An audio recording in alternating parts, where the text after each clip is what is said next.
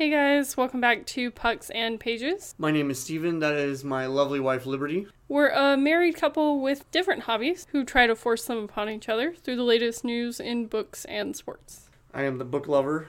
Really? Just kidding. I am the sports lover. My wife is the book lover. And today's... I hope you become a book lover. That'd be fantastic. One day in the Neverland of Never. Rude.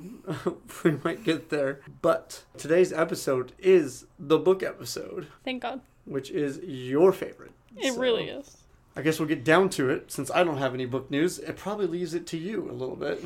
Well, she who shall not be named has written another children's book, and for some reason her publisher has not walked away from her, probably because she's their cash cow, and that's all they care about. It is a non-magical book and is something that she wrote for her children when they were little, but decided to dust off during the pandemic to write it up as a whole work of fiction for her. I bring this up not because I want people to go out and buy it, but because I just cannot believe her publishers are standing by her after everything she said and done. I know we stand by her Harry Potter works, the original 7 books, but anything since then, I don't stand by. Anything she's said or done in her life, I don't stand by. Yeah. And so I can't believe her publishers haven't dumped her at this point, but again, she is probably their cash cow. I was gonna say, I'm like, I don't feel like that's somebody you ever get rid of. It's just... She will probably be making them money for the rest of her life and possibly after. So if all you care about is money, then I guess I get it. It's all publishers care about, for the most part. And don't take that in a negative way, because we are trying to partner with you guys soon. It's just, I think... At some point, you have to decide, do you stand for the community that she is trying to oppress, or do you stand for making dollars? Yeah. And you can stand wherever you want on that spectrum. It's just, I don't think that's a great position to be taking where you want to continue publishing her work. But the thing that really stuck out about this is she says the book is, and I quote, a story about truth and the abuse of power, which I think is really rich coming from her of all people. Who's abusing her power to make statements that are horrible? Right, but also, if you were around when Harry Potter was getting big, she was making her billions of dollars, she would hide behind lawyers and write cease and desist letters to people who were writing fan fiction, because she felt like they were stealing her work.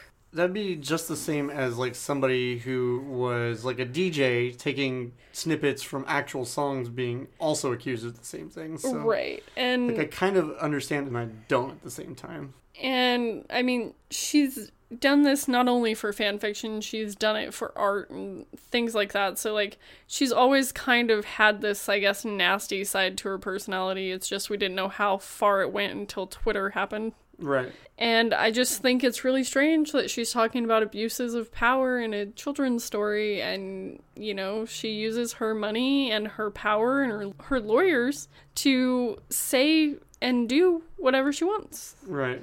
The standard billionaire, millionaire mindset. The only real good thing about her making so much money is she was donating a lot of it originally. She was the only person to ever become a billionaire and then drop down into millionaire status from donating so much money. Yeah. So, like, that's the only good side of it. Yeah. But I guess someone I kind of do want to promote is Darcy Coates. She's a well-published but self-published author from Australia. She had self-published 23 books through, I'm assuming, what is Amazon's self-publishing arm.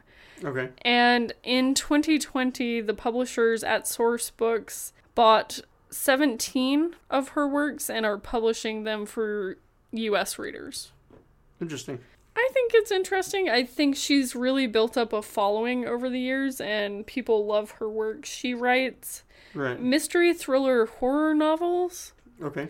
And usually it's what some people call atmospheric horror novels. So it's set in, like, old, aging towns or mysterious mansions, and it's got that creepy atmosphere in the story. Okay. And in an interview, she came out with this, what I'm calling creepy quote, where she said, "I've always wanted to capture the feeling you have when you're outdoors at night and someone starts to tell eerie campfire stories. A special kind of dread rises up, the kind that's both addictive and consuming. So you know she needs therapy.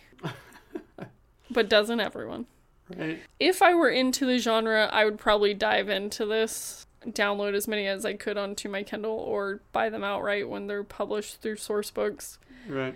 Not my genre, though. I remember reading And Then There Were None when I was in high school by Agatha Christie.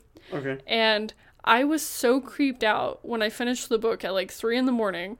that I was in my room and I called my mom on her cell phone and she was in the next room over because I was too afraid to go to the bathroom by myself. And so she like came out and it was like, what the hell is happening? I was like, I'm scared.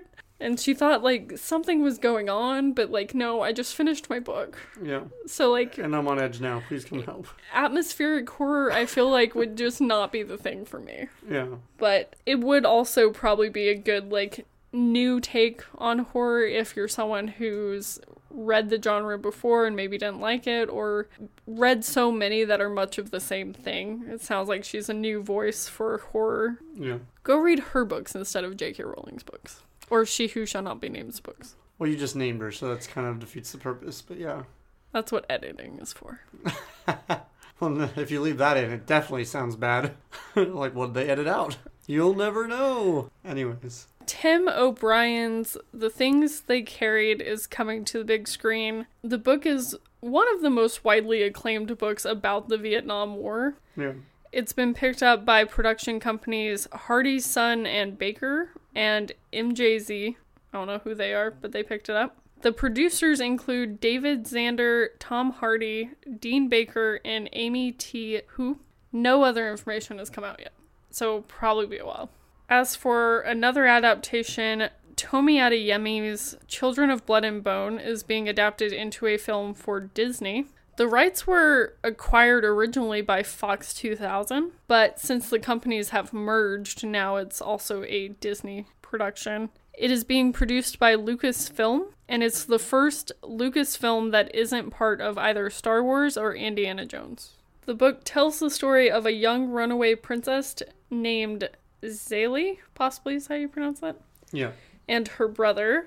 They're on a journey to bring back magic before the crown prince gets rid of it for good. So it sounds like a fantasy novel.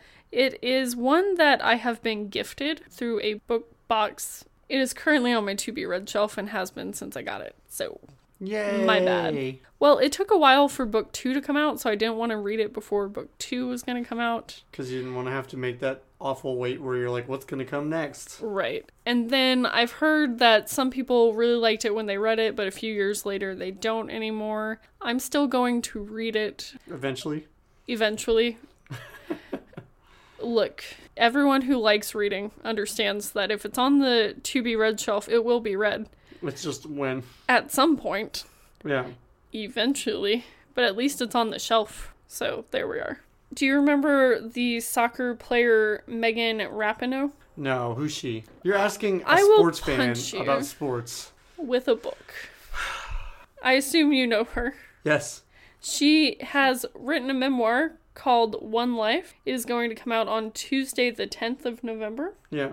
But in the memoir, she doesn't just discuss soccer plays or injuries, stuff like that. She's also discussing her, what she's calling political awakening. Yeah. So she's realizing her white privilege, and she discusses that, but also how black service members are excluded from the GI Bill, the pay disparity between male and female soccer players. Right. And so it's not just, if you can work really hard, you'll make it big and you'll do well. It's also realizing that people are people and everyone works hard.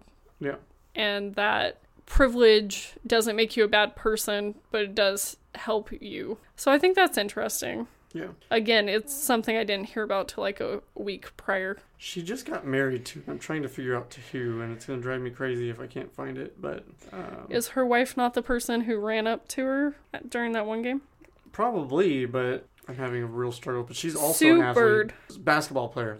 She's in the WNBA. So yeah, the two of them are both crazy good athletes, and... WNBA legend and 4-time league champion Sue Bird. Yep. They're an amazing couple, honestly. Like, I think they're just engaged. I don't know that they got married. I swear they just got married. As of this article, on October 31st, they were just engaged. Yeah, I guess you're right.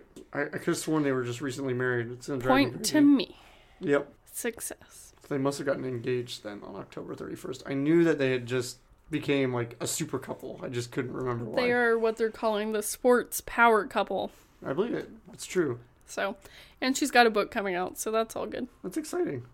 I do have one little tidbit of news that I found while I was surfing the web looking for news just now. Portland's iconic Powell's book is selling a book-scented unisex fragrance. I didn't know fragrances had a gender, a sex. What is happening? I'm not sure either. But it is a book-scented fragrance that you can have. What does it smell like? Books, I would imagine. Pages? I'm not sure. Fresh printed pages? It says now Powell's City of Books, the popular Oregon-based bookstore, has released a unisex fragrance named Powell's by Powell's.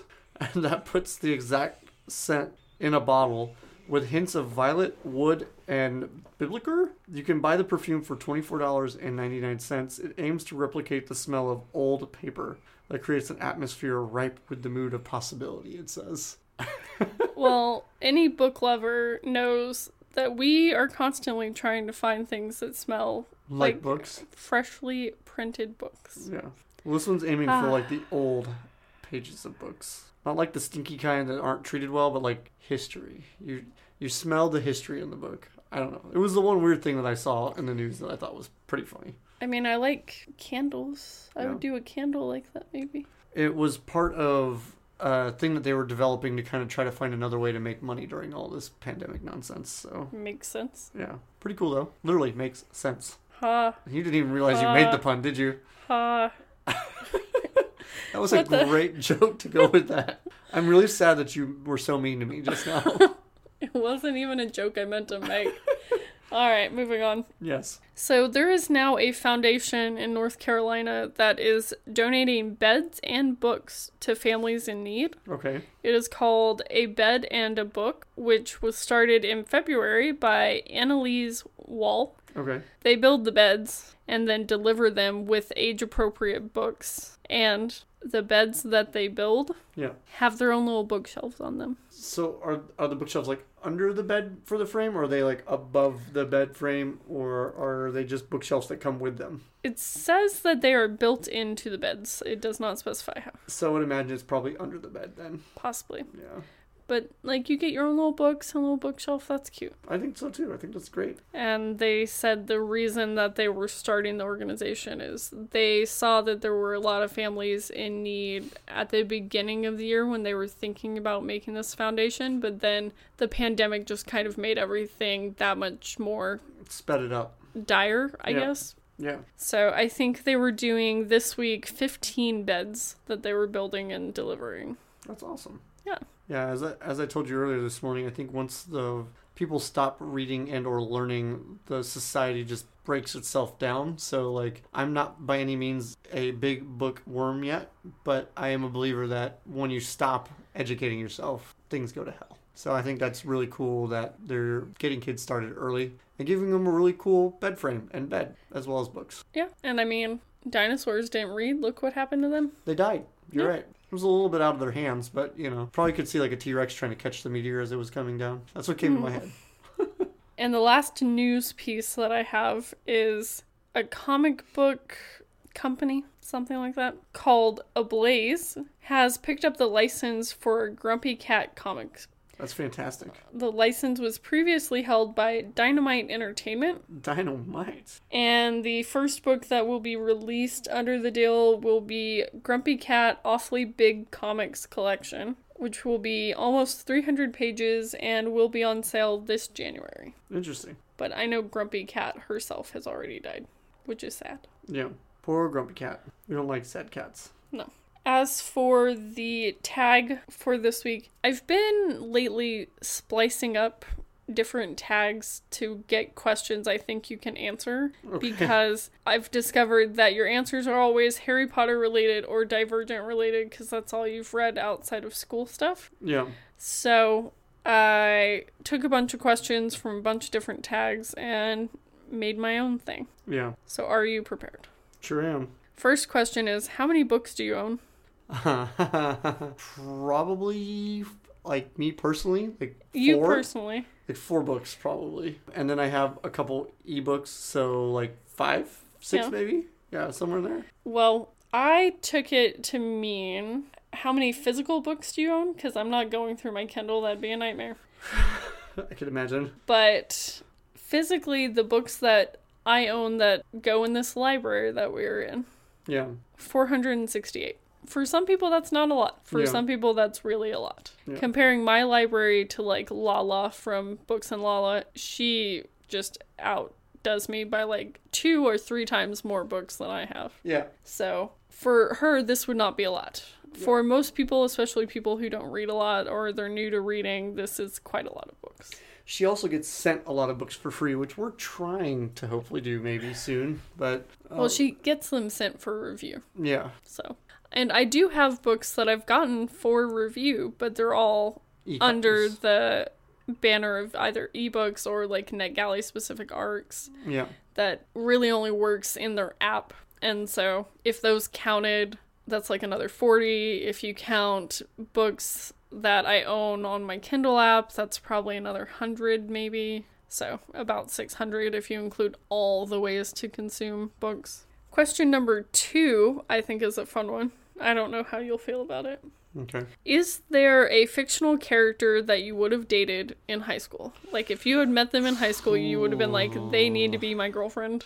I've always been attracted to smarter girls, so I probably would have Hermione, honestly. I'm not surprised. And it's not for the reason that I think, like, everybody's like, well, she grew into such a beautiful woman. No, I probably would have dated her when she was a kid, you know, 13. like when I was that age. Yeah. If you were both 13 or something. Yeah. Just to clarify that, not in a weird way, but if we were both 13, yes. Yeah. And I wouldn't have been bothered by it because I would have been like, A, she's always confident in herself, and I think that's extremely attractive. Yeah.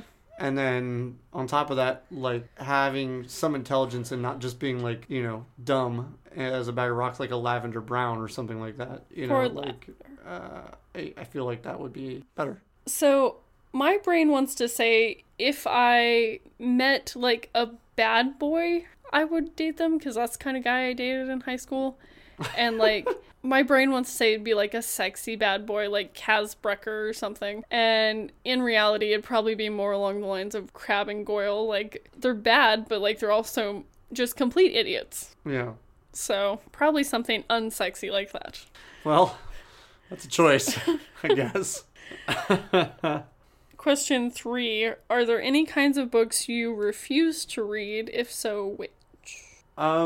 I'm anti, like, the smut love story thing. I don't really like that crap. Well, yeah, I wouldn't expect you to like so that. That's not written with you in mind, I don't think. Yeah, so those books would be an absolute no-go. I'm not really into that. Like, good thing I don't have any to offer. Yeah. It's not my genre either. Thank goodness. I really don't enjoy historical fiction, manga, or nonfiction. Yeah. Like, I read books to escape. Why would I want to read something in reality? That's insane. Yeah. So, that's mine.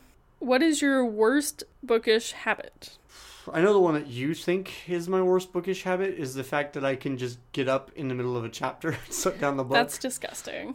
I won't eat while I'm reading, but I definitely have drinks around a lot. And, like, I always have, like, water or some form of hydration or caffeine around. And I only do that because, like, going back to sports podcast, I played a lot of sports, so staying hydrated was always kind of beat into my brain. So I have a lot of liquids near books, which I know is not something you're supposed to do. But if you get something on my books, you have to buy me new books. I realize just remember. That. Yeah. For mine, I said not taking the time to truly let a story absorb in my brain. Because there was one time I was trying to get to my Goodreads goal for the year, and I had like 50 some odd hours, and I was 3 books down. So I literally read 3 full novels in one 24-hour period because I was trying to catch up. And so I do stuff like that, Yeah. Or like this year, I'm being real mean to myself and trying to make myself read 2 or 3 books a week. And, you know, some stories I think need time to really process them as you're reading them. Yeah. And I think I don't give myself enough time to do that. You've slowed down the crazy pace that you normally read, so I don't know, like, I feel like it should be getting better, not worse, but you also have more work now because we're doing all this, so, like... Yeah, I'm probably this week going to be reading 200 pages or more a day to hit my page count. Yeah. So, like, I wish that I could read it more slowly like I did, you know, a few years ago when I would only read, like, 100 pages a day. Right. So... Question number 5. Have you ever regifted a book you've been given? Yes, and I will tell you which one it was. It was something that was given by my grandmother. When I was younger, I liked the first book of Harry Potter so much that my grandmother picked up some of the first editions from the UK while she was there. I gave them to Liberty, and the Postal Service so kindly stole one of them. They did steal one of them, yes. So, yes, and do I regret maybe just not giving them to you when you came to California? Probably. Yeah. So, like, I'm a little sad, but at the same time, I'm like, well, it was out of our control, more or less. I have never re-gifted a book, but I have brought a book that I've already read to, like, a white elephant before. Right. So, I mean, kind of the same thing, except not, because I bought that for myself. Yeah. Question 6. Have you ever spoiled a book for someone? I don't think so. I don't feel like I read enough to do that. Like, I probably on the podcast have ruined it for a couple people thanks to our conversations about the book, because I will say, if at this point in time you are like my husband and you have not read the series, then like that's kind of on you. I already know like 3 people that actively listen to our podcast that have not read through Harry Potter. What is happening? And I have told them that they shouldn't. And then I tell them what episodes they should listen to when I'm watching the movie. Because I feel like the movie to book comparisons don't spoil as much conversationally as, like... Well, we flat out say in one of them, when Snape kills Dumbledore, yada, yada, yada. Right. I remember when that book came out and someone was driving through the parking lot out of Barnes & Noble or something, and he just shouted out, Snape kills Dumbledore, and then drives off. And, like, that made national news that this guy spoiled the book for everyone, and, like, no one believed him until they got to that part. I said that I've never intentionally done that to someone, but I think I have accidentally spoiled some Harry Potter stuff to friends, because I've been the person throughout my life who went, well, if you read Harry Potter, I'll go to church with you, or if you read Harry Potter, I'll read whatever you want me to read, stuff like that. So I think I might have accidentally done it. So you bribed people into church by... No, people bribed me into going to church. By making them read Harry Potter, I would then go into church. That is so cheesy, but alright. Welcome to Oklahoma, y'all. Y'all. Question 7. Quit laughing. I'm sorry, I can't. Question 7. How often do you read? Yeah. In a week, how often do you read? Normally, I probably read every day. This week, I would say threw off that pace a little bit because we were watching garbage TV shows and... To de-stress, yeah. And that helped me keep my sanity from work for the week, but, like, it put me under the gun to read a lot in the last 48 hours. I would argue that you read 5 days a week. I think your 2 days off from work, you never read. Well, or actually what ends up happening is one of your 2 days off you don't read, and then one of your first days back at work for the week you don't read. Like last week I read both days, but... During the week, really not. From time to time I do. I feel like I lately have been more of a morning person. So like when my alarm goes off at 5 or 6 o'clock in the morning, I'm already awake. So I'll usually just go out and sit down on the couch. Try to get the cat away from you so she doesn't wake you up. And then I read a little bit. So It's becoming more of a regular habit, which honestly I don't mind it that much. It's kind of nice because then I don't have you being like, let's watch this TV show or let's watch YouTube. So it's kind of a good break. So I am your problem. Sometimes. I see. Not all the time, but sometimes. Well, for me, I do actually read every single day. Right. I never take a day off of reading. I think there have been some instances this year when I had to, like when I had to drive down to Oklahoma or up to Oklahoma for my mother's surgery, and there were some days when I couldn't get any reading in, stuff like that. But usually every day. It's good. Question 8 is a little on the darker side. Oh, okay. Well, here we go. If you could kill any fictional character, who would you kill? So right now, my hate is for two people, and it's Snape and Draco Malfoy. Okay. Because of what I read in the last book. I will say, Draco is kind of a child of circumstance. Like, he's in this situation for things that he really doesn't have a lot of control over. Yeah. He's been groomed since he was a child. And to be fair, he's still a child. Right. When these things are happening in book 6. And I think the big thing for me would be to probably take out Draco, because if Draco didn't exist at that point, they would have never got to Dumbledore, I feel like, as quickly. But I guess they probably still would have forced Snape to kill him anyways. So, like, I don't know. I feel like it would break up the timeline a little bit. Okay. So here's the thing where I have to try really hard not to spoil things for you. Don't. So, my employee almost ruined this for me, I have a feeling, this week. And I told him no. You have not gotten to a major thing, and it happens at the end of book 7, so like I have to hold on to this information until you get there, which is going to be, you have to, many weeks from now, get there, and I can't tell you. Yeah. So have that theory. Okay. I'm going to say for this one, it's really difficult, and I had to think about, well, okay, who is bad enough that they deserve to die? And so I chose the neighbor in Lock Every Door, and if you haven't read that book, you might want to skip this section. Spoilers are coming. The neighbor in Lock Every Door is a guy named Nick. First of all, I've got bad history with guys named Nick. Second of all, then he seduces the girl doing the apartment sitting in the apartment next to his. Then, in the middle of the night, he steals her for organ transplant.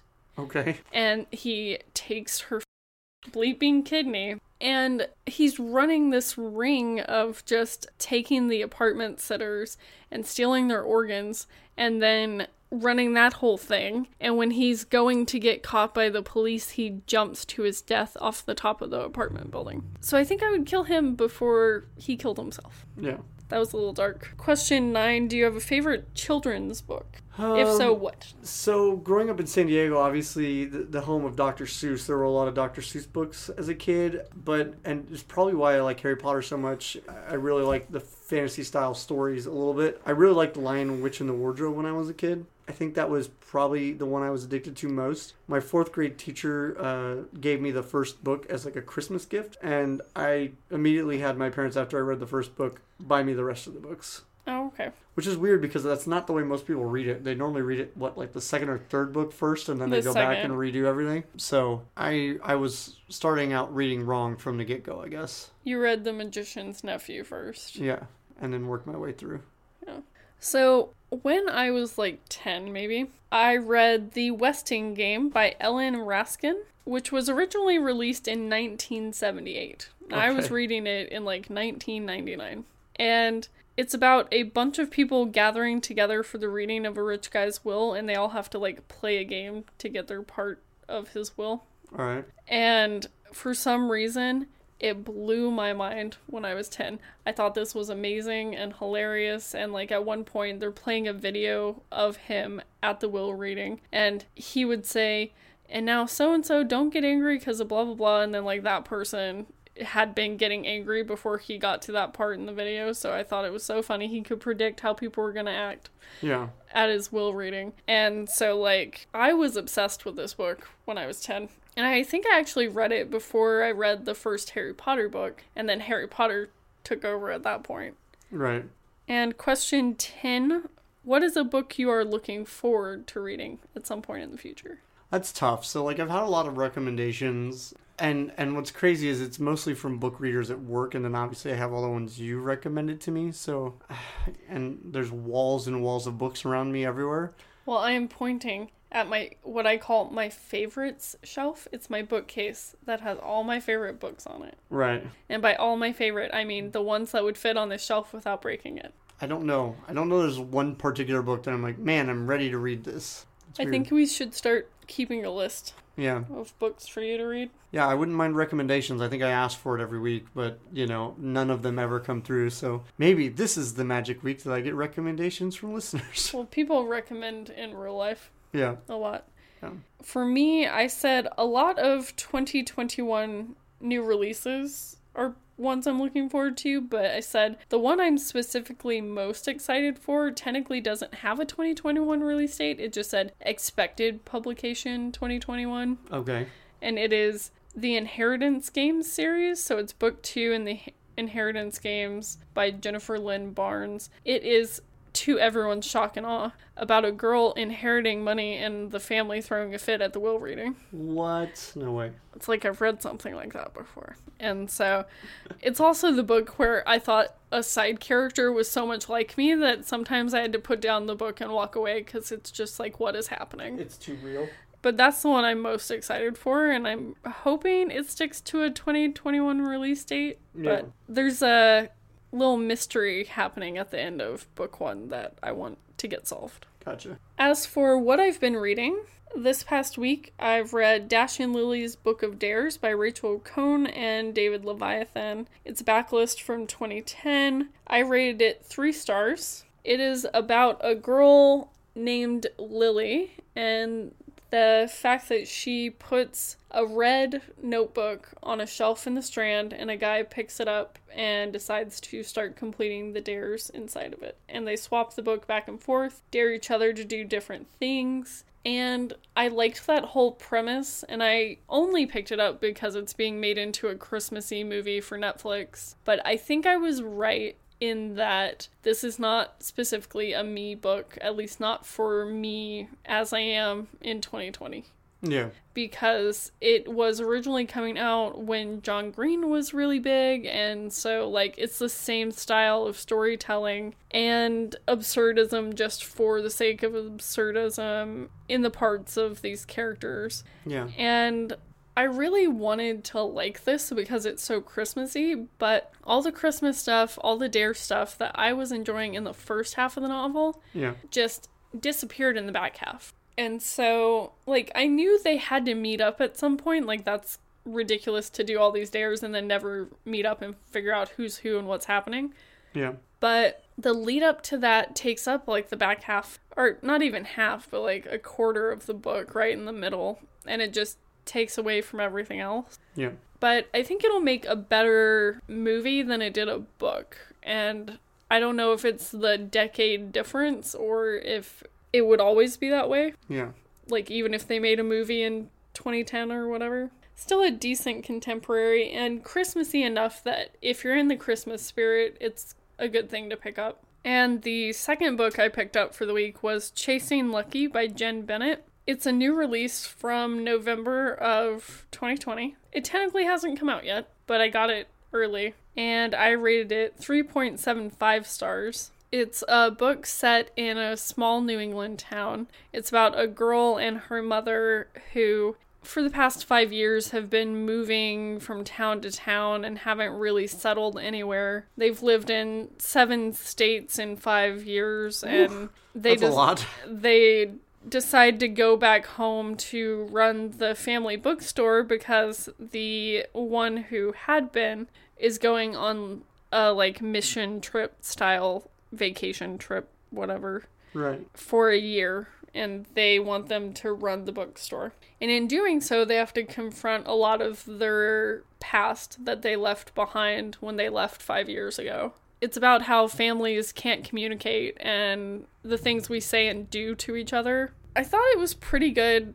Like I said, gave it 3.75 stars. It's not my favorite Jen Bennett. My favorite is probably Starry Eyes, which came out, I think, a few years ago. Yeah. I really wish that they had published the book when it was slated to come out this summer, because everything that happens in the book takes place in summer. So, like, it would have been much more fitting if you're, like, a seasonal reader, whereas reading it in November kind of is a little weird. Yeah. For what I'm reading next, I'm reading The Court of Miracles by Kester Grant. It's technically a 2020 new release. It came out in June. And it's basically a Les Miserables retelling, or like reworking, where basically the people who tried to have the revolution have lost. And out from that spawned the Court of Miracles, which is these 9 guilds of different types of criminals. You have the assassins, the thieves, stuff like that. And a girl gets sold by her father into one of these criminal organizations, so the other one joins a different one to try to save her. Yeah. And that's the general synopsis. I don't like reading too far into synopses. It's gotten hit or miss reviews, so we'll see how I end up feeling about it. Right. And then the next one I'm going to read is King of Fools by Amanda Foody. It is a backlist from 2019. It's the second book in the Shadow Game series. This series is about a girl who has been raised by her adoptive mother, and her adoptive mother goes missing. And so she has to go to like the seedy underbelly of the city that she disappeared from to try to save her. And things unravel from there. Dun dun dun. And this is the second one in the series, so I didn't want to go into the synopsis for this book specifically because of that. Makes sense. But I'm looking forward to it. Like, I literally feel like I just read that first book. And then I went ahead and bought the second because I want to read the whole series, like, right now. Yeah. As for what you've been reading, you read, what was it, a third of Harry Potter and the Deathly Hallows this week? Yeah, so a pretty big chunk of it. I'm through chapter 13 of it, which is about like 268 pages, I believe, somewhere Well, in that realm. The book is like 760, so you're about a third of the way through. The plan is to try to avoid allowing me to see things that I will see in the first movie of Deathly Hallows, like part 1 of the movie, So basically you don't want to read more than what will be in the movie? more or less, and I'm probably going to screw it up because I feel like there's really not a direct stopping point where the movie ends based on like the reviews I've been reading. I've been trying not to read that many reviews because I also don't want spoilers. So Right. like I'm like more or less Googling very direct phrases of words to tell me where I'm supposed to be ending. Roughly where I ended this week was about where halfway between where they recommend stopping so that like the movie is timed accordingly, which seemed a little crazy to me because I feel like if 2/3 of the book is half the movies, like they had to either A, really stretch out what is in the last bit, or there's just so much crap going on in the last third of the book that it's just like fireworks and explosions and fight scenes and all these things going on. There is a third option that I can't tell you because you haven't gotten to this part yet, but there's a third option that is the real reason for why so much is happening page count wise in book 1 versus movie 2. Yeah. That I can't tell you because you haven't read there yet, technically. But there's a lot going on. There were some scenes that I really, really, really was attached to, and others that I really, really, really wasn't attached to. They started you off in like a much darker form, and I was kind of pre-warned by you and a couple other people that that's the way this was going to be in this book, like dark from this get-go, and then like trying to give you some glimmers of hope through it. Well, and you have to realize that as the books have gone on, they've progressed to get a little darker and a little darker and a little darker, and this is the final book. Like, this is the darkest it's gonna be. Right. So it's gonna be bad. Hold on to your hat, because here it goes. Well, I don't normally wear a hat when I'm reading, but I understand what you mean. Hold on to your pants. Those stay pretty well attached. I appreciate it, though. But with chapter 1, obviously, you start off with like that really super dark scene with the meeting with Voldemort, and you have the random body just spinning around in circles like a rotisserie, more or less, is what I got from it. Like, it was just kind of like spin, spin, spin. I didn't imagine it spinning like this. It just seemed to make more sense just to be like spinning like a hot dog on one of the cookers in a 7-Eleven, more or less, is like the way I kind of got the... But the poor hot dog was a lady that used to work at Hogwarts. Yeah, Charity Burbage. Yes. She used to teach Muggle studies. Yes. Which I knew was a class there, but like is very, very, very barely discussed in the book. Well, I don't think she's ever specifically mentioned until this one. Yeah, her name isn't, but Yeah. like the class exists a couple times throughout it. And you kind of have that discussion between. I actually thought it was funny that both Snape and Yaxley actually showed up at the same time, and they're arguing counterpoints to one another. Right. And I was like, that could have been written a little bit better. Like, you could have possibly had one of them there before the other to make him look like the good student, you know, instead of it just being the two of them both late to the meeting. Like, it just seemed weird. I mean, I don't know that it makes a difference. It would a little bit in the sense that maybe like Voldemort would be like, well, Snape was here on time, so clearly he cares more about this, and he's probably more accurate about his information. But that could be just my manager brain going like... That is just your manager brain. I don't think Voldemort really cares all that much about how on time you are. Right. Either way, so you have the two of them arguing their counterpoints, and Snape's basically like, Yaxley, you're an idiot because obviously the Ministry is being left out of the loop because of people like you putting Imperius curses on people, and they know that that's going to happen. So the Order more or less is like staying hush-hush. Right. Yeah. And what they are telling him is just a load of BS, like moving Harry on his birthday. I felt like that was like, they're not going to do that, obviously. But obviously they are. Well, they didn't move him on his birthday. Did they not? No, they did it before the spell broke. I was going to say, who's read the book a million times and who has not? not? Look, this is the one I've read the least. Out of all the Harry Potter books. Well, that makes sense because it was the last book to be released. But exactly. Still, it's been at least double digits amount of times you've read it, I would imagine. I assume so, but... Back to it a little bit. Voldemort more or less believes Snape and doesn't believe Yaxley. Like, Yaxley, you're getting fake information, like hashtag fake news. So that scene is weird. And at one point, Voldemort is undermining, like, all of Bellatrix and Narcissa's family line after Tonks gets married to Lupin. Mm-hmm. Which was weird that they gave you that information in the beginning, and then later on you have to be, like, all shocked that it happens when Lupin tells Harry about it. I was like, I've heard this thing already. Story has already happened. And then in chapter 2, you get Harry waking up with it. Well, not waking up, but like Harry in his room, and he's bleeding from his hand out of the blue because he's trying to empty his trunk out of stuff. And the mirror is broken still in there. So yeah. As he's going to go treat the wound from his stupidity of not actually looking inside of his box while grabbing things, instead of just like, what's in here? Let's see what this is. Like, he's like picking out of it like he's trying to pick up a prize by surprise for some reason. He steps on a glass of tea that we end up finding out more than likely Dudley left out there for him as like a peace offering after all the crap he's put him through. And so Harry's basically doing like a spring cleaning of his room, which is kind of weird because you kind of get the understanding that everybody's leaving the house already at that point. So like the Dursleys are going to be leaving. He's going to be leaving. Who are you cleaning up for? I think he's just making sure he's got all of his crap. Yeah. But in the process of cleaning up his room, he's going through old copies of the Daily Prophet and stumbles upon a article that is written from an account of Elphius Doge. Is that right? Yes. About his relationship with Dumbledore. And boy, you learn some things about Dumbledore from that article. And shortly thereafter that, he finds another one written by Rita Skeeter talking about a book that he's going to be writing, or that she's going to be writing, about Dumbledore's life and how it wasn't always cracked up to be. A lot of it's fake and it's just a bunch of nonsense. And he actually went through a very dark period of his life that nobody knows about, you know, and all this stuff. And it's like, really, you're going to badmouth the most loved wizard in the world? Like, that's kind of jacked up, to say the least. I was going to use other words, but, you know, we're a PG podcast. You wouldn't know it sometimes, but we are. We're here for you guys. So you kind of get the good and the bad of Dumbledore.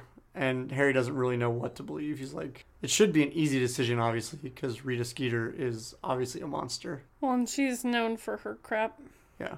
And at this point, Harry's more or less got everything packed that he wants to pack. And it becomes the next day, where the Dursleys are supposed to be leaving. And they're going to be escorted by two of the members of the Order, the Delius Diggle and Hestia Jones. Yes. So that's the thing that's happening. And I can only imagine as the Dursleys trying to be evacuated out by magic folks, they probably weren't like the most open to doing this. No, they're pretty much being forced. Yeah. But more or less as they're leaving, Dedalius Diggle is like offended that they're not even trying to say goodbye to Harry or anything like that, to Mr. and Mrs. Dursley. Harry's like, it's okay. I'm more or less just a waste of space to them. And Dudley's like, listen here. And we're like, go Dudley. Go Dudley. Be the best of the three Dursleys for once. I mean, that's not hard. Yeah. It's a very low bar. He's like, Harry's not a waste of space. He saved my life. Yeah. You know, and if it wasn't for him, you know, I would be dead or without a soul. He thought he would be dead, obviously, but like without his soul. Yeah. As we know it. Which I thought was awesome. Like, that was a great little scene. I was super proud of him. And then they drive off in a car, and then, as I understand it from the book at least, they just disappear out of the car, and the car is still there, more or less? No. Or do they make the whole car disappear? No, none of that. Oh, okay. They drive off in a car. Okay. Well, then my mistake. But later on in the day, Harry's escort party arrives. And when I say escort party, I mean like everybody Harry knows more or less is starting to reappear in his backyard. Well, a lot of them at least. So you have Hagrid, Ron, Hermione, Mad-Eye Moody, Fred, George, Bill, Shackle, Bolt, Mundungus, Fletcher, Remus Lupin, and Tonks. Did you say Fleur?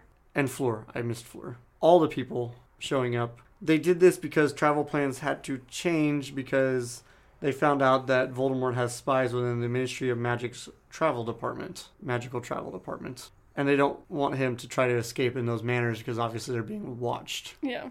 So the new plan is to have basically a bunch of fake Harrys running around at once via Polyjuice Potion and being escorted individually with one other member of the Order to cause confusion of what they imagined was like 2 or 3 Death Eaters maybe watching what was going on. Yeah.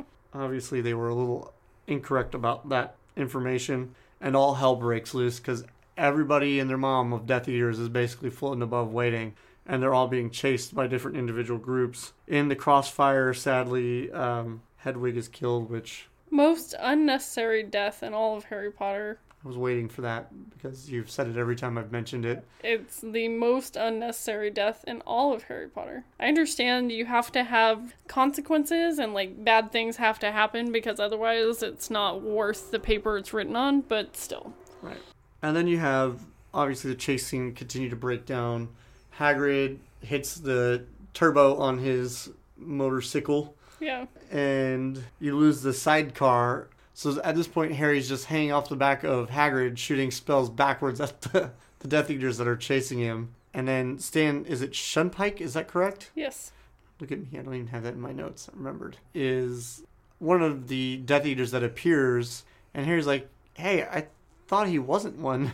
And it's like, why are you arguing with yourself? There's a chance he's under the Imperius Curse. Just keep shooting back. And he uses Expelliarmus on him instead of using an actual defensive spell, more so than anything. And immediately the other Death Eater that's traveling with Stan is like, all right, well, we're going to poof for a little bit here because we got to go communicate back to Voldemort that we now know which Harry's the real Harry because Harry doesn't want to hurt somebody he knows. Well, on top of that, he's known for using that spell. Yeah. And as they're approaching their destination, Voldemort appears and all hell breaks loose in every direction, more or less, to the point where Hagrid is knocked off the motorcycle and Harry's having to handle this magic vehicle he's never operated once in his life in a straight nosedive towards the earth. It ends up that everything kind of crash lands. Hagrid somehow is alive and safe. Harry's alive and safe, and they wake up in Tonks' parents' house. So that's a thing that happens. They're not there for very long in that chapter. It's more or less like, do you know if Tonks is okay? And it's like, no, clearly she's not with us. Like, how would we know this? But Harry promises to send word that she was okay as soon as he found out. Yeah. So they get to the Portkey to get to the Burrow. And they arrive, and Miss Weasley's like, nobody else has made it here yet. What the hell is going on? There were supposed to be people already arriving. Yeah. And in the order that they arrive after that, Lupin and George Weasley arrive next. George is bleeding very profusely and has lost his ear, as reported because of Snape using the Sectum Spectra. Sectum Sempra. Sectum Sempra. I was so close. Didn't have that in my notes either. On him, Lupin's able to more or less stop the bleeding, and now George is going to have to live without an ear because it can't be attached due to dark arts magic. Yeah. Kind of stops things like that from happening. The next to arrive is Kingsley and Hermione, then Mr. Weasley and Fred, shortly followed by Tonks and Ron. And the last to arrive was Bill and Fleur. They reported that they saw Mundungus ditch Mad-Eye Moody while Voldemort was in chase right off the bat when they came through. And that more than likely Mad-Eye Moody is dead. Well, and they would have assumed that the real Harry is going to be with the most, what they consider dangerous. Experienced or dangerous, yeah. Or out of everyone. So they assumed that, of course, he'd be with Mad-Eye. Yeah. And then Mundungus fled. Like a sissy. Yeah. What else is new? Mundungus is a freaking fraidy cat. Like, why Why'd you ever let him into the order? Like, I don't get it. Well, it's like Sirius says in book 5, they like to keep him around because he has his ear to the ground in the criminal world, so that's how they get a lot of their information. Yeah. I wouldn't have paired him with Mad Eye because I think Mad Eye would have been the one that gets attacked most heavily. I would have stuck him with someone like Bill, maybe, where I think Bill could still handle crap, but I feel like Mundungus wouldn't have been so afraid because they wouldn't have come after him as hard. Yeah. But who knows?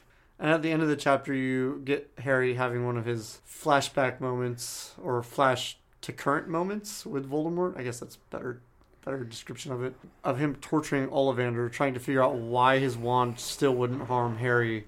Or why Lucius's wand wouldn't harm Harry, I should clarify. Why a wand that he borrowed was still acting like his own wand. Right. Yeah. And here you get to start to delve deeper into wand lore, which is something that I love. And we learn more as the book goes on. And it makes my heart happy. And in chapter 6, Miss Weasley's kind of on to the trio. Like, they're planning to do something. Let's keep them separated and busy. Yeah. Everybody stays away from one another. And at one point, Harry, Ron, and Hermione finally find time because Miss Weasley gives Hermione a chore that she's already done. Yeah. The other one is for Harry and Ron to clean up Ron's room, which really isn't that bad for the two of them to have to deal with together. At that point, Harry, Ron, and Hermione start playing catch-up as to what they've been doing, what they've been studying during this time while Harry was gone. Hermione basically has put her parents under an enchantment to change their names and forget they had a daughter. And she also planted the idea of having them want to move to Australia, which is a pretty intense bit of magic. That is some creepy high level of magic that, like, everyone knew you were smart, but dang. Yeah, like we didn't expect that to be what was going on, that's for sure. Yeah.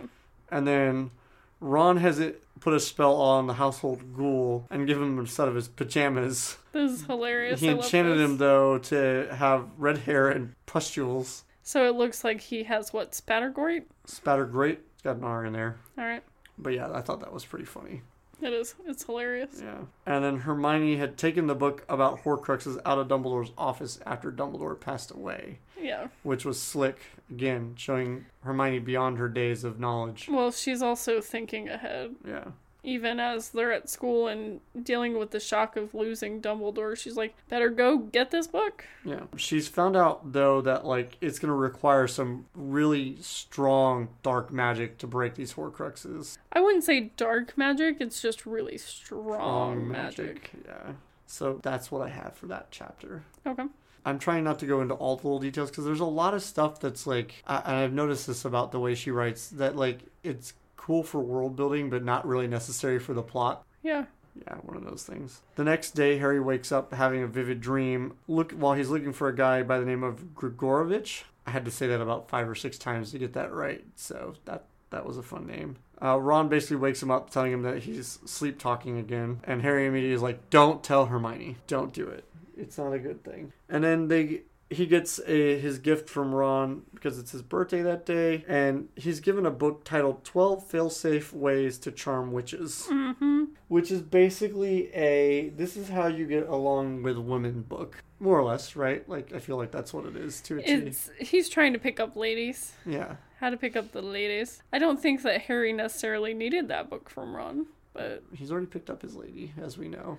And dropped her off. Yeah. Goodbye. With a babysitter, more or less. But they go downstairs for breakfast, and Miss Weasley's there, like, going, I'm so sorry Mr. Weasley had to go off to work early. It's just going to be us. So Mr. and Mrs. Weasley had given Harry a watch similar to Ron's. It was a hand-me-down, though. It was from somebody else in the family that didn't take very good care of it. It's, like, scratched and dinged and that kind of stuff. Was it her brother? Something like that. Someone, yeah. And Hermione had replaced Harry's broken sneakoscope. It's like the dark magic detector, right? Yes. Yeah. And then you have Bill and Fleur got Harry an enchanted razor, which Mr. Delacour basically was like, be careful with that. Like, if you don't tell it exactly what you want, you're going to end up with a really nasty set of cuts. Then gave their gift, which was just some chocolates. Well, they don't really know him, and he's technically not part of the family that they're marrying into. Yeah. So it makes sense. Yeah. And then Fred and George put together a smorgasbord package of things from their store, which I think was perfect for Harry because he's going to need some of those things. Right. Hermione, after breakfast, offers to carry all his stuff back up to Ron at Ron's room and Harry's room that they're sharing. On the way back up, Ginny's like, "Hey, sweet thing." Obviously not quite like that. That's exactly what she said, Yeah. actually. No. That accent and everything. Basically, Ginny was like, "Well, I've got your gift in my room. It's like right here. Did you want to come in?" And Harry's like, "Well, I've never been in a girl's room before, so all right, sure." And he's like looking around the room, like trying to make small talk, like not to make this awkward that they just kind of broke up ish. And Ginny's like, "Well, the gift I'm going to give you is something that will help you remember me by." And then plants a big old makeout session on Harry. Goodness. And Harry's like, "Brown chicken, brown cow." Exactly. Yep. In the process of it, they're interrupted by Ron coming back down to like see what Ginny got him as a gift. And boy, did he ever see what Ginny got him as a gift. And he is irate with Harry about the gift. Well, I mean, technically he should be yelling at his sister. I agree with you, and I was a little bothered that Harry had to apologize about this because she's the one that planted the kiss on him, albeit he clearly was okay with the kiss because he continued to kiss. But I think Ron is more worried about her feelings getting hurt because it's very of much everything. clear that that's what he's bothered by. So, Yeah. I don't think he necessarily cares so much that they were kissing, but that they were kissing without it really being a relationship. Yeah, that they were kissing and they didn't want Ginny to get kind of her hopes up, more or less. Mm-hmm. Because Ron realizes, like, the risk of what they're going to be doing, that there's a chance that they don't come back from this. Yeah. Like, this is the adventure of adventures, and, like, you don't want Ginny to be heartbroken any more than she already would be if Harry passed away. Right. But Harry's birthday dinner is interrupted by Rufus Scrimgeour with Dumbledore's will. This dude just pops up at the worst times. Maybe he plans it that way. I'm starting to wonder, honestly. So he's got the things that Dumbledore's given, the three of them, and he originally wants to do it individually, like to grill them, clearly. Yeah. And Hermione's like, "No, I think we can do this all together." And Harry's like, "I agree." And Ron's like, "I third that." Like, no. None of your bologna sandwich is going to be enjoyed here. We're going to go through this, okay? Together. And so Ron gets his first. It's the Deluminator, which you see obviously in book 1. And I love that as a gift for Ron because I feel like that's kind of a cool thing. Yeah. Scrimgeour was like, "Well, why is he giving it to you? I'm sure he had better students that he was like more friendly with." And Ron's like, "Hey, I resent that crap. You know, Yeah. like I didn't have a great relationship with him, but I still had a relationship with him nonetheless." And then Hermione receives a copy of the Tales of the Beetle the Bard. The Tales of Beetle the Bard. Yep. When I typed this, it took me about 3 tries because my brain tried to put letters where they didn't belong, which supposedly is like kids' stories, right? Yes. Like, is what I'm getting from it. It's like a set of fairy tales. Interesting. And then Harry receives the first golden snitch he ever caught and was supposed to also receive the sword of Godric Gryffindor, but Rufus Scrimgeour and the Ministry of Magic's like, "Nah, bro, you ain't getting a sword. Especially one that has historical value." Right. And it wasn't his to give, blah, blah, blah, blah, blah. Yeah. And when he's handing over the snitch, Scrimgeour knows kind of the secret behind the snitch. There's some lore behind the snitch based on what I'm getting as well. Well, it's not necessarily that. It's that snitches have flesh memories, so you can tell who caught the snitch first in a match. Yeah. Are they only used once ever? Yes. Ah, interesting. And so Harry's sitting there like, "Well, I touched it and nothing happened." And he's like, "Oh, guess we have to figure this out." And so Hermione, Ron, and Harry dismiss themselves at a certain point from Rufus's nonsense and go upstairs. And Harry's like, "Well, how are we going to get this open? Like, we got to figure out like what it is and like get an answer and all this nonsense." What are you shaking your head? He said that he wasn't going to actually try in front of him because he didn't catch it with his hand last time. He caught it with his mouth. Yeah. And then they're like, "Oh, you need to put it in your mouth then." At that point, he pulls it out and is like, "Well, clearly nothing's changed." And then he notices that it says, "I open at the close," engraved on it. Yeah. So you have that mystery from Dumbledore, like what does this mean? what does this Yeah. even mean? And that pretty much wraps up that scene because it's just like they're like, "Well, we're gonna have to figure out what this means and why we got this and why Ron got this," and they're all trying to figure it out. And you know, Ron's playing with the De-Illuminator while all this crap is going on, and Hermione's trying to figure out why she got this children's book full of stuff. And so when they go to sleep, Ron uses the De-Illuminator to turn off the lights, and that's the end of the night. I would love to own a De-Illuminator. Because you're lazy? I think it's cool. It's kind of like having hue lights in the house. Yeah. Yeah.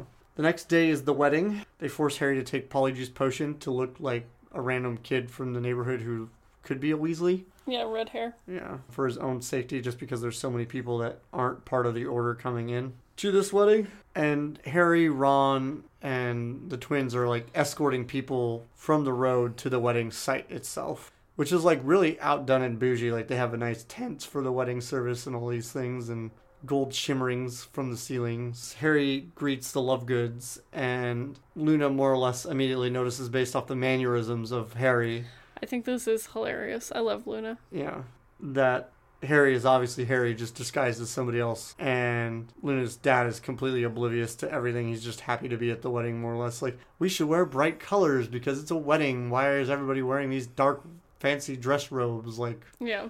should be wearing yellows and reds and oranges and all sorts of crap like that on a tangent. And I'm like, that's totally Luna's dad. Yeah, it is. Like, it fits the bill 100%.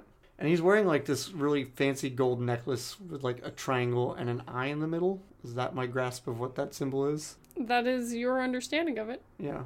Later on, you find after the wedding that Victor Crumb was also an attendee there, sits down next to Harry disguised as the redhead ginger, doesn't realize that it's Harry, Yeah. and starts talking about like this guy. He goes, do you know him? And he's like, well, yeah, I brought him in and greeted him, and like, I know Luna because Luna goes to school with these people that I know.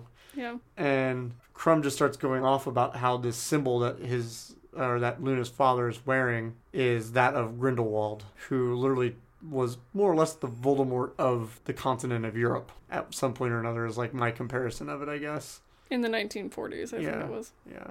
And that he would leave his symbols all over the place after killing people and causing heck. And it's a symbol that's up in Durmstrang, and like he doesn't like it. And his family was affected by Grindelwald.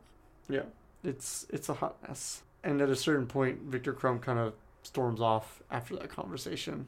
Yeah. Then Harry's like, well, now I'm here by myself. I guess I'll go look somewhere else to go do something. And then sees who he thinks is Elphius Doge from across the room. It is. And I'm getting to it. He goes and sits down and realizes it is Elphius Doge. Jesus. And starts talking to him about Dumbledore and like told him how much he appreciates what he had written in the Daily Prophet and all that stuff. And kind of starts going down reminiscing, and he starts asking him the questions that Rita Skeeter was talking about in her stuff on her article. Right. And he's like, listen, none of that stuff's true. It's all a bunch of hogwash. I feel like that's a good word for the Harry Potter world. Yeah. Then Aunt Muriel comes down and sits down next to him and like, oh, you must be a Weasley, like blah, blah, blah, your red hair and whatnot. And just starts asking what they're talking about. And they're talking about Dumbledore. And so she's like, well, she seems the one that's on the Rita Skeeter train and is like, well, this person I know also said these things and like all this nonsense. And I believe the one she was quoting, I've got it here somewhere, was Bathilda Bagshot's knowledge of that stuff. While that ugly conversation is going on, Kingsley Shacklebolt's Patronus shows up to warn everybody that the minister is dead and the ministry has fallen, which was weird for me later on reading, because I'm like, my imagining of fallen is like they're killing everybody in the ministry and it's on a blaze, you know? Well, it's been taken over. Yeah. And after that happens, Death Eaters start apparating into the wedding because the defenses that were put up by the ministry are clearly no longer good. Yeah. So Harry, Ron, and Hermione apparate to Tottenham Court Road in London in order to get away from the wedding. At that point, this is my, as I was explaining to you earlier, my favorite scene. Hermione drops the mic about how dang smart she is and how prepared she is for literally anything. Right. She has this bag that she's enchanted that's like, I imagine about like roughly this size. And I'm using my hands to measure here. Maybe about like the size of a paperback novel. Yeah, roughly. And she's pulling out all these things like changes of clothes and like this and that over and over again. And it's a Mary Poppins bag. That's kind of what I described it as. I also used the words TARDIS effect to it a little It's bit. bigger on the inside? Yeah. Yeah. Almost to like an unlimited, endless storage is what I put it as, it seems. And so they hop into a cafe and just kind of like try to grasp and like come to all the crap that's just happened. around them and start discussing these things. And two, what looks like just normal working people come into the cafe and sit directly behind them. And they realize very shortly after that they recognize one of those two people as one of the Death Eaters from an earlier on experience with Death Eaters. And then a fight ensues. Yeah. In the cafe. And they don't know that Harry's there, obviously, until after he uses a spell, and then all of a sudden they're like, whoa, Harry's here right now. And so Hermione ends up having to save him by using the petrification spell on the last one. And they basically wipe everybody's memories because they realize that, like, if anybody remembers the crap that went down here, and they clean up the cafe, so, like, they don't remember that they actually saw Harry. Yeah. That was the goal of it all anyways. And after that, they apparate to 12 Grimmauld Place to basically hide, because they're like, this is the only place that probably still has active spells over it, like protections. Yeah. So they poof after that point to that location. And when they arrive inside, the defensive spells that were placed on it to kind of slow Snape down appears. And you hear somebody talking in the background like, Severus. And Harry's like, this is really weird, like, what's going on? Then they realize that it's just a defensive mechanism to kind of stop Snape from coming into the house, or at least delaying him enough for people to escape if he's bringing other people other than himself into the actual house.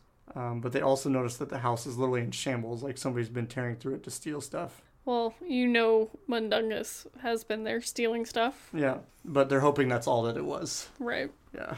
And then Mr. Weasley's Patronus arrives at a certain point and tells Ron, Hermione, and Harry that everyone in the family made it out safe. I couldn't fathom even being an hour not knowing that everybody was good after that. Yeah, that'd be hard. Yeah. But Hermione's like, of course they were. They had all those members of the Order there. And it's like, okay, that doesn't mean that everybody's safe. Right. It's good that they were there. That probably helped save a lot of people. But at the same time, it's like, not necessarily. But the next morning, Harry wakes up a little earlier than everybody else and kind of starts exploring the house and stumbles upon Sirius's room and finds it's also a complete mess, just like the rest of the house. Right. And he finds a letter, a partial portion of his letter, from his mom to Sirius thanking him for Harry's first broomstick as a gift. Yeah. I would not be thanking him as a parent, but yeah. I feel like it's when your brother and sister have their first kid, we'll buy them like Nerf guns and it will be like, why did you do this? To the same level of just catastrophe that could occur. But Harry realizes he basically needs to go to Godric's Hollow to meet Bathilda Bagshot because she's mentioned in the letter as well. And it's like, this lady's name just keeps coming up. Like, they know my family, they know Dumbledore well. Like, there's got to be something this woman can give us information-wise. Well, she is the historian who wrote their history textbook. Yeah. So you would hope she would know people and stuff. Yeah. Hermione comes busting into the room, like, literally in a panic because they woke up and he just was not there. Yeah. And she shouts back to Ron, like, I found him, he's okay. And Ron comes up and he's just like, panting, like, just exhausted from running through the lower portions of the house. Harry's basically explaining his plan, like, hey, we need to go find this person. And she's like, listen, that's not the most important thing. Like, right now we need to find the Horcruxes. We can find out about your family and Dumbledore later. Like, it's not priority number one. So Hermione got him more or less back on track, needing to hunt down the Horcruxes as the priority. While they're exploring the rest of the house, they come to the realization who RAB is finally. Yeah. Being Sirius's brother, Regulus Arcturus Black. Yes. I know Arcturus from a video game from years ago that I used to play, but the Regulus was a tough one for me. And I don't know why. It should have been really easy. Well, his name was said multiple times in book 6 and book 5 and movie 6 and movie 5. Yeah. So it shouldn't have been that complicated, to say the least. when we were watching the 6th movie, every time they mentioned Regulus, I'm like, oh god, don't give it away. But they didn't, so... Because you had finished the book before you watched the movie, so I was worried you were going to connect dots. Yeah, I didn't, so congratulations. But while they were looking through his room, they find nothing, but Hermione remembers seeing a locket when they were cleaning up the house the last time they were all there together. They summon Kreacher because they believe he may know about the locket since he was collecting heirlooms through the whole house during that time as well. After asking Kreacher a number of questions to try to get to the answer, they found out that Mundungus stole it along with all the other things that he stole from the house. Harry ends up requesting to know everything he knows about the locket. Kreacher's mistreatment by Voldemort and how much he ended up respecting Regulus kind of comes out of that. I always thought that was interesting, the whole creature side of things, because it's like, you don't expect that out of the house elf you meet in book 5.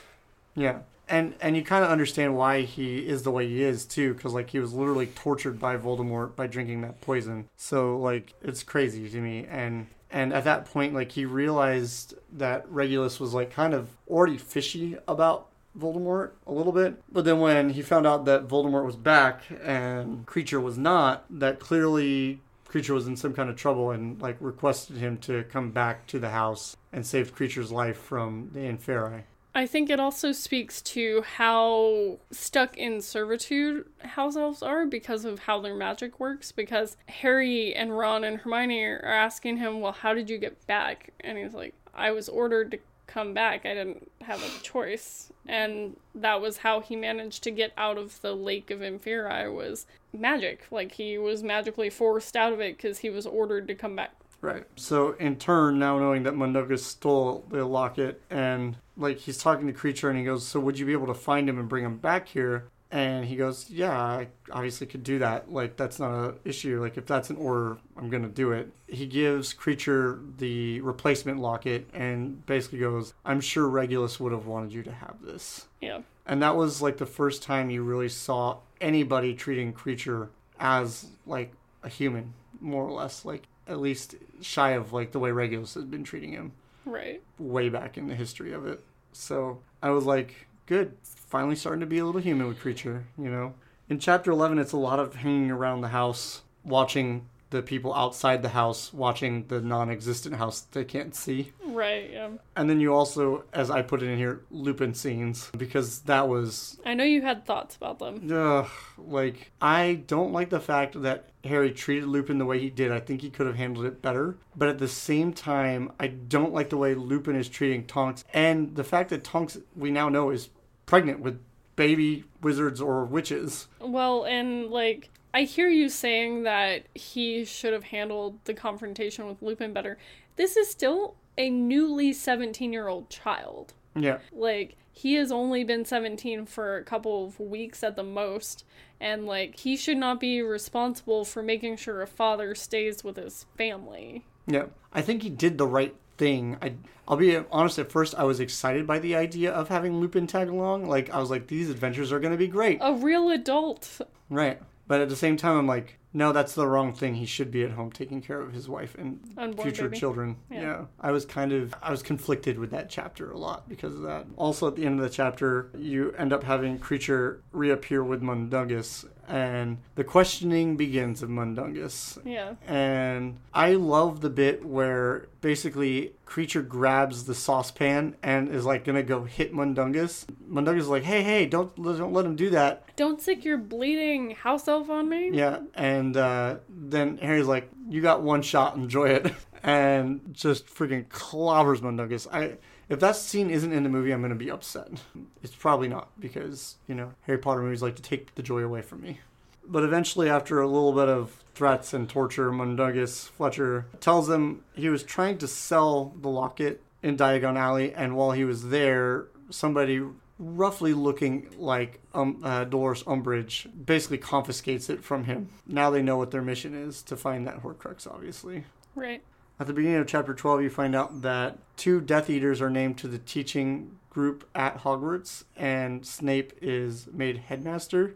I remember you kind of put the book down for a second. As soon as I saw it, I was like, no, this cannot be what is happening. No. You said to me, he just killed the last headmaster. How is he the headmaster? I'm like, because the people running the school, the people who are running the ministry, are now Voldemort peoples. Yes. Yeah. And then Hermione realizes after hearing that immediately, like, there's a painting in here that has access to Hogwarts who would also not be that turned away from helping Snape, being Phineas Nigellus. Phineas Nigellus Black. Yeah. A previous headmaster of Hogwarts. Yeah. Who was used in book 5. So she grabs the painting and pushes it into her magic bag so that he can't see any of the things or hear any of the things that are going on. Smart. Yeah. Again, Hermione being smart. Now you understand why 13-year-old me would have dated 13-year-old Hermione. Yeah. So basically at that point, Harry, Ron, and Hermione start taking turns stalking members of the Ministry of Magic, looking for a way to get into the ministry and how to get in there now, because obviously things are going to change to keep what's in there now protected from, the order and whatnot, because they don't want easy access. Yeah. And they obviously can't go down the guest entrance. It kind of wouldn't work. Yeah. Harry ends up having another vision of Voldemort's attempted hunt of Grigorovich, and he kills a woman and her kids because they don't know where he is or who he is. And I'm like, that's ridiculous. I was so mad. I'm like, Voldemort's a dick, but now he's real dick. So murdering people is okay as long as it's for a reason. If it's for a good reason, not for a bad reason. Now I know how your moral compass works. Welcome to the podcast. We learn things about each other. But they finally figure out how they get in, and Harry, Ron, and Hermione assume the shape of 3 different employees by 3 different methods, more or less. Hermione ends up becoming Mafalda Hopkirk. Ron is a support services employee by the name of Cattermole. Reg Cattermole, I believe is his name. And then you have Harry, who becomes a wizard named Runcorn. Yes. Who is feared, as it stated in my notes, by most wizards, as I learned as I read along. Yeah. At the time, Harry has no idea that he's like this big shot. Yeah, it's just some guy.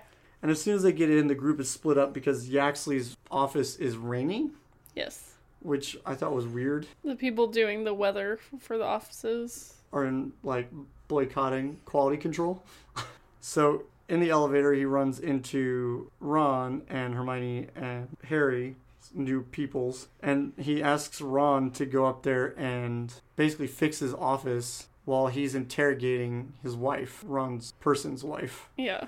This is where it got very weird. It is very complicated to discuss. Cattermole's wife is down in the dungeons on level 9 getting interviewed for being Muggle-born. And then as they're going up, I wrote in my notes, the Ministry Chaos really begins. They get up to level 1, and Umbridge takes Hermione, or Hopkirk, with her to take notes to these meetings that they're headed towards. Yeah. And then Harry's person gets off the elevator and then runs into the new Minister of Magic. It's like thick something, right? Pious thickness. Thickness. He's not down with the sickness, he's down with the thickness. And basically confronts Harry like, what are you doing on this floor? And he goes, I'm looking for Mr. Weasley. And he goes, oh, is Arthur under investigation for this? That's great. And Harry's like, nope, 1 second. That's not what I said. Yeah. Back it up. Because obviously Pius is under Imperius Curse still. We shouldn't be shocked that all of a sudden he has the interest in busting one of the Weasleys. Yeah. And in order to get into Umbridge's office, because he eventually finds it as he's walking along, watching all these people fill out these pamphlets, he has to use one of the distraction detonators. So the decoy detonators. Decoy detonators. I knew it was something with a D, and it was going to drive me crazy. And it rolls away and causes a plume of smoke and a small explosion, and that's how he enters into the office. And while he's outside, he recognizes Moody's eye in the door, so he removes that the second he gets in. Like, I'm not leaving any of Moody here with this crazy lunatic. Like, I just No, I can't mean, do that it. kind of gives him away in the end. To an extent, yeah, you would think. If that does, I don't know that yet, so there's that. But while he's in there, he finds a file with Mr. Weasley's name on it, and finds out that the Ministry is following the Weasleys and Mr. Weasley everywhere they go, and tracking them, basically, because of their knowing of the undesirable number 1. And Harry's like, who the heck's undesirable number 1? It's Harry! And then he sees on a poster off to the other side on the wall that he is the undesirable number 1. And then after that, Harry leaves the room and starts working his way back downstairs to kind of reunite with everybody. And he finally, as he's going down the lift, runs into Ron. And Ron's like, well, I'm soaking wet and I've achieved nothing, more or less. It's still going crazy. And then Mr. Weasley and another wizard get on the elevator as well. Mr. Weasley makes a recommendation to Ron how to fix the problem. It's like, oh, it's been happening everywhere. And then the other wizard gets off the next floor, and Mr. Weasley turns to Harry's character and just starts scolding him. Yeah. Like, how could you do this to this person and his family and blah, blah, blah, blah, blah, blah, blah, like on and off. And like, Harry's like, I'm not this person. You're shouting at the wrong guy right now. And Harry basically tells him, your whole family's being watched, and then Mr. Weasley's like, is that a threat, like, type of a response? And I'm like, not the time, man. If that's really the dude you think it is, probably not the place to be tough in a closed elevator where there's two people and it's you and that other person. Like, but Harry gets down to the courtrooms, is the way I describe it, because it's just a bunch of hearing rooms, basically. Yeah. And he turns the corner and he's like, it's really cold, right? And he goes, there's only one thing that can cause that. And he turns the corner and there's just Dementors going up and down the aisle, holding basically everybody that's being interviewed hostage. And they get in. He basically ends up sneaking in with Cattermole's wife, who's going in for her interview. And he's underneath the invisibility cloak the whole time, obviously, at that point. Yeah. He basically sneaks into the hearing and gets up behind Hermione's person, Hopkirk, Umbridge, and Yaxley, who are doing this interview process. She starts bad-mouthing, like, Umbridge starts bad-mouthing Half-Bloods and Mudbloods and all these things and going off and off and off on this nonsense. And Yaxley is doing more or less the same thing. And Harry's like, how do I let Hermione know I'm here without scaring the bejesus out of her? And he whispers, like, Hermione, it's me. And she still kind of jumps a little bit, but not enough for the two of them who are on these tangents about, like, just hating mixed blood people on this tangent that they don't even notice. At a certain point, Yaxley says something that triggers Harry. And Harry's just like, I'm done with this crap. Like, it goes back to Harry's, like, super short fuse with, like, confrontation and certain things being said. Like, he just loses his cool really quick and uses Stupefy on, I think it's Umbridge first and then Yaxley second. At that point, the Dementors in the actual courtroom are like, cool, the people that are keeping us in check aren't keeping us in check anymore. We're going to do our thing now. Free for all. And they start trying to use the kiss on Cattermole's wife. Harry's like, ain't no thing but a chicken wang. He's gonna freaking use his Patronus and defend her and saves her. And in the process of doing that, doesn't realize that Hermione's back there trying to, like, pick up the locket off of Umbridge because she notices it hanging from her. The Dementors are like, well, if you're gonna defend her, we're gonna go after Hermione. And so Harry's like, round two, sends the stag after those to protect the two of them. And he's like, listen,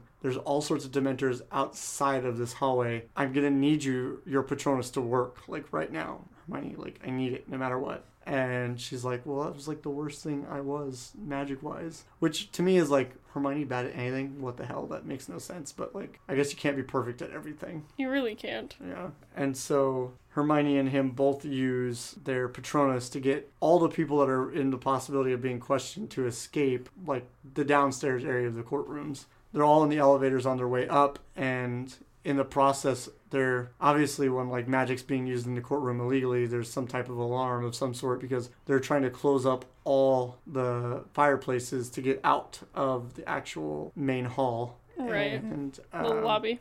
Now that at this point Harry knows that, like, his person is of power to be able to just walk around and do whatever the hell he wants, he basically tells off the people that are trying to close it off, like, I've been asked by the minister to escort these people out. They've been cleared of their blood trade issues or whatever, like, more or less. The guy starts to believe him, and then Yaxley comes out of the elevator shortly thereafter, after, like, Ron gets out of the elevator itself. He's just, like, forcing people, like, go, go, go, get through the fireplace as quickly as you can. They're about to close the last one, and Harry decks the guy that's trying to close them, and the three of them get through just in time as it's like they're getting ready to close it. And so you see them all get out of the toilets that they're transported through, which is weird to me that toilets are the transportation method into the ministry, but whatever. Well, it really did go into the toilet after they killed Scrimgeour. I also thought that immediately after I saw that was the way to get in. So, yeah.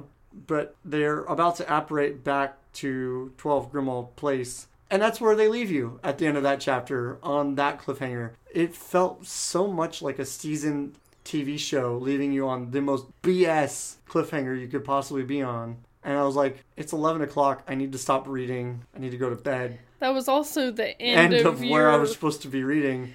And I'm like, I could not have chosen a worse place to end. Like, I was so mad at myself. Well, and you told me how far you were reading. I just went, yep. That's a thing. Yeah, you're like, that's your choice. A choice. Yeah. Because I don't tell you how much to read. You don't. In any given week. I let you never pick. Do. Yeah. So you let me suffer through my consequences. You have tonight to start reading to figure out what happened from here. Yeah. So Yeah, I'm definitely I'm ready to read the next chapter, to say the least. And after we have some lunch, I will probably do that. yeah. But yeah, there's that.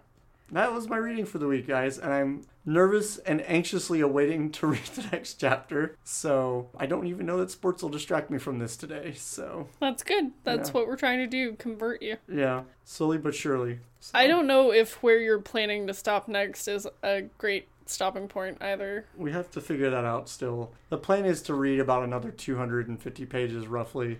Yeah. And That'll take you to 2/3 of the way through the book, but it'll only get you through movie 1. And there is a reason for it. I can't explain it to you. That's just the way the cookie crumbles. yeah, I'm excited to continue reading, which it seems like Harry Potter's, for the most part, kept me on my toes. I think there's only been once or twice where I'm like, meh. Yeah. That was mostly book 2 for you, I feel like. Yeah.